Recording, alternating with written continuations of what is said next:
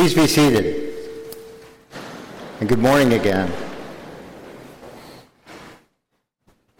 So if you've been paying attention, our man Luke has been on something of a roll these past few weeks, with increasingly challenging texts that serve as something of a splash of cold water on the comfort of our late summer Sunday mornings. Now, last week, Luke challenged our materialistic nature, urging us to keep our treasure in heaven, not down here where thieves steal and moths destroy. And this week contains probably some of the most challenging words of Jesus' ministry. He says, "Do you think that I have come to bring peace to the earth? No, I tell you, but rather division." Then he goes on, "They will be divided, father against son and son against father, mother against daughter and daughter against mother, mother-in-law against her daughter-in-law, and daughter-in-law against mother-in-law."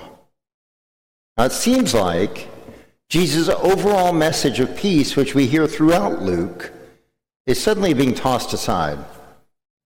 He says it. "Do you think I have come to bring peace to the earth? No, I tell you, but division." You see, we're so much more comfortable, I know I am, with the peaceful Jesus, the loving, gentle shepherd who consoles, supports, and forgives us. So this past few weeks, judgmental Jesus makes me, for one, a little bit nervous. Now, writer and op-ed columnist Ross Douthat, in his influential 2012 book, Bad Religion, which I recommend to everyone, suggests that if you aren't mildly confused or even downright offended by some aspect of Jesus' teaching and his life, then you aren't paying attention. See, our faith in general, and Jesus in particular, are full of contradictions. We believe that Jesus was divine and human all at once. Now, how does that exactly work? That God is somehow three as well as one, and that same God is omnipotent, but also gives us free will to choose between good and evil. That the world is corrupted by original sin, but also, because it's made by God, essentially good. This is a God that sets impossible moral standards, yet somehow forgives every sin, even the deadly ones. That faith alone will save us, but faith without works is dead. The list can and does go on. And even in our statement of faith, the Nicene Creed, which we say every Sunday, is filled, if you take a different perspective on it, it's filled with what you might call crazy or even impossible contradictions. Statements that would get folks to challenge our sanity in any other context except here. Yet every week we stand and affirm it. We say things like begotten of the Father, yet somehow one being with the Father, and incredibly through all things were made. He's made incarnate by a virgin, which, again, how does that work? He experienced a physical bodily resurrection after 3 days in the grave. And this is crazy stuff. That there's a Holy Spirit who somehow proceeds from the Father and the Son, yet is also one with the Father and the Son. So how does that work? How is it one God? See, ours is a confusing, contradictory faith. And Douthat notes that pretty much all of the great heresies that we've seen in the church, up to those we see now, have been some effort to clean up the gospel, to put some kind of rational order to it, eliminate the contradictions. So, for example, the Gnostics tried to explain away an omnipotent God that somehow lets bad things happen to good people by saying it wasn't really God, but some demigod that's responsible for the sinful creation, so our God has all the good stuff. Later, Marcion tried to abandon Christianity's roots in Judaism by suggesting that Judaism had a different God, one that was replaced in the New Testament. So the Old Testament's God of judgment and revenge was responsible for all the trouble. So thank you, Yahweh. Pelagius, in the 400s, argued against St. Augustine. He said that salvation is worked for, not the result of free-flowing grace. That it gives us something to do, keeps us busy while we sit around waiting, because, to be honest, grace is confusing, isn't it?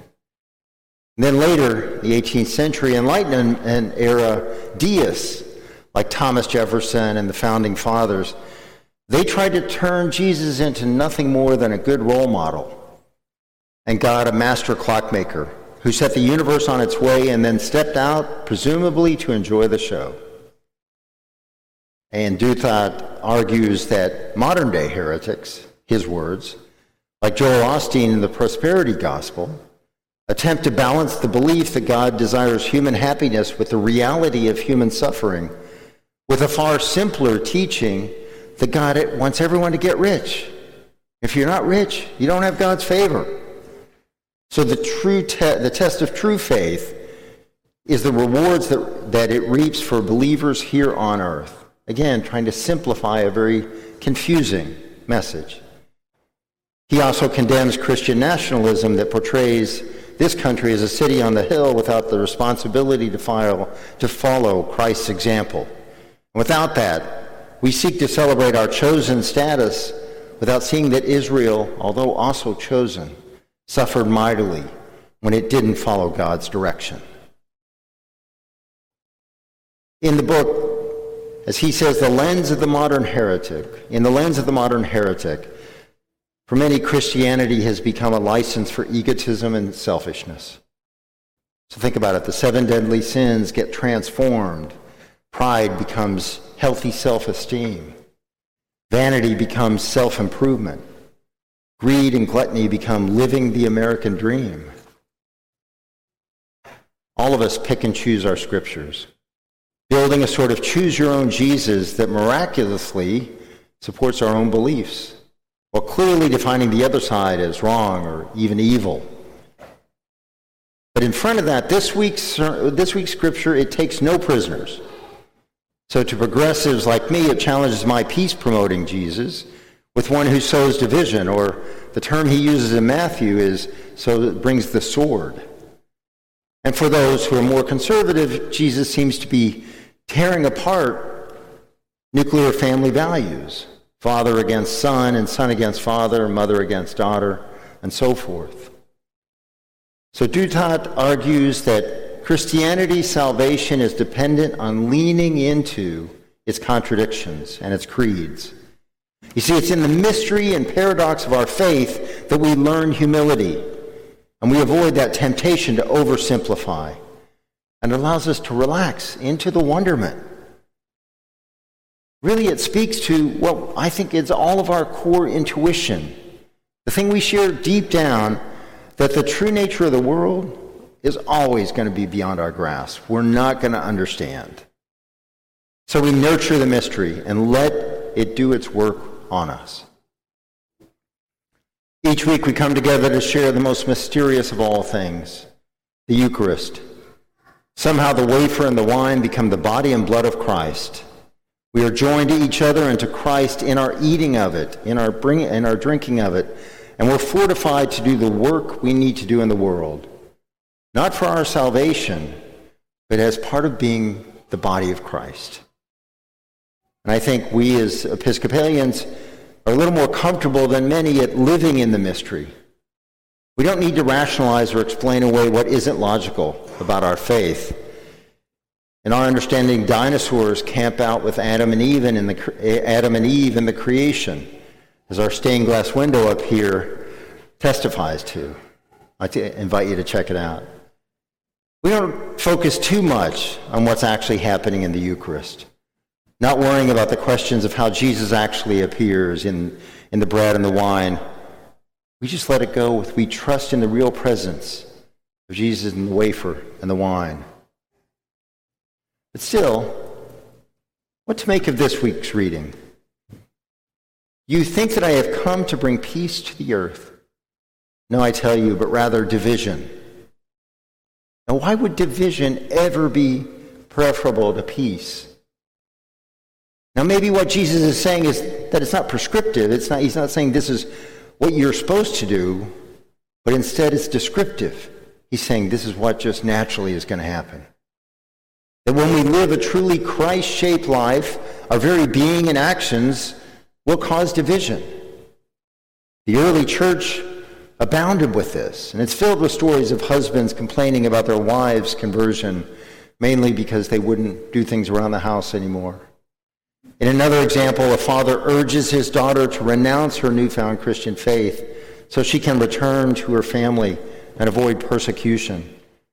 See, even then, families become divided. I think that what Jesus may be urging us to is what I'd call a deeper kind of peace. You know how it's easy to gloss over differences as a way of protecting the peace? We do it every day, whether it's with our families, our neighbors, even with ourselves. There's something deeper, though. The Hebrew word for peace is shalom. Not just the absence of war.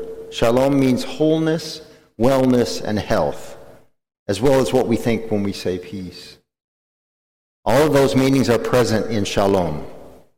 This is God's peace which passes our understanding.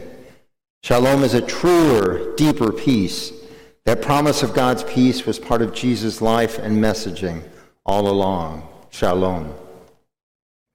See, I think Jesus longs to bring a deeper health and wholeness to our world, and the cost of that process will be division. The greater peace will come at the cost of the lesser peace, the superficial peace, the fake peace. Now think about how we deal with this in our lives. The uneasy alliances that make us comfortable, but are in truth part of the false peace. The married couple who avoids the deeper discussions they know is needed for their future happiness. The uncomfortable truths within families whose political views differ, often something like, let's not talk about that. The closeted gay man or woman who buries the truth in order to fit in. And in this country, many of us, I think, deluded ourselves into believing we were somehow post-race when Barack Obama was elected. Hey, we have an African American in the office. But the years that followed belied the real truth. See, we had buried in a kind of lesser peace, only to surface later through division.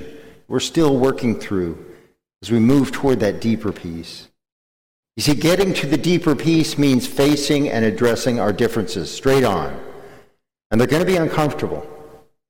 We may feel separated, divided from our families, and even separated from ourselves.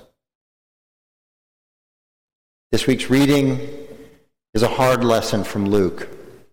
It challenges us to face that the Jesus we've created in our minds is not the Jesus we're supposed to honor. Ours is a complex, contradictory Jesus. A Jesus who dined with sinners while proclaiming a coming judgment. A Jesus who pushes us just out of our grasp, beyond the rational, and into the mysterious, the paradoxical, the supernatural even. Let's enjoy that. It truly is a peace which surpasses all our understanding. And as we say in the service on Sundays, after we say about the peace that surpasses our understanding, we ask, keep our hearts and minds in the knowledge and love of God and of his Son, Jesus Christ. So this morning, as we move to the liturgy of the table and the Eucharist, I encourage us all to lean into that mystery.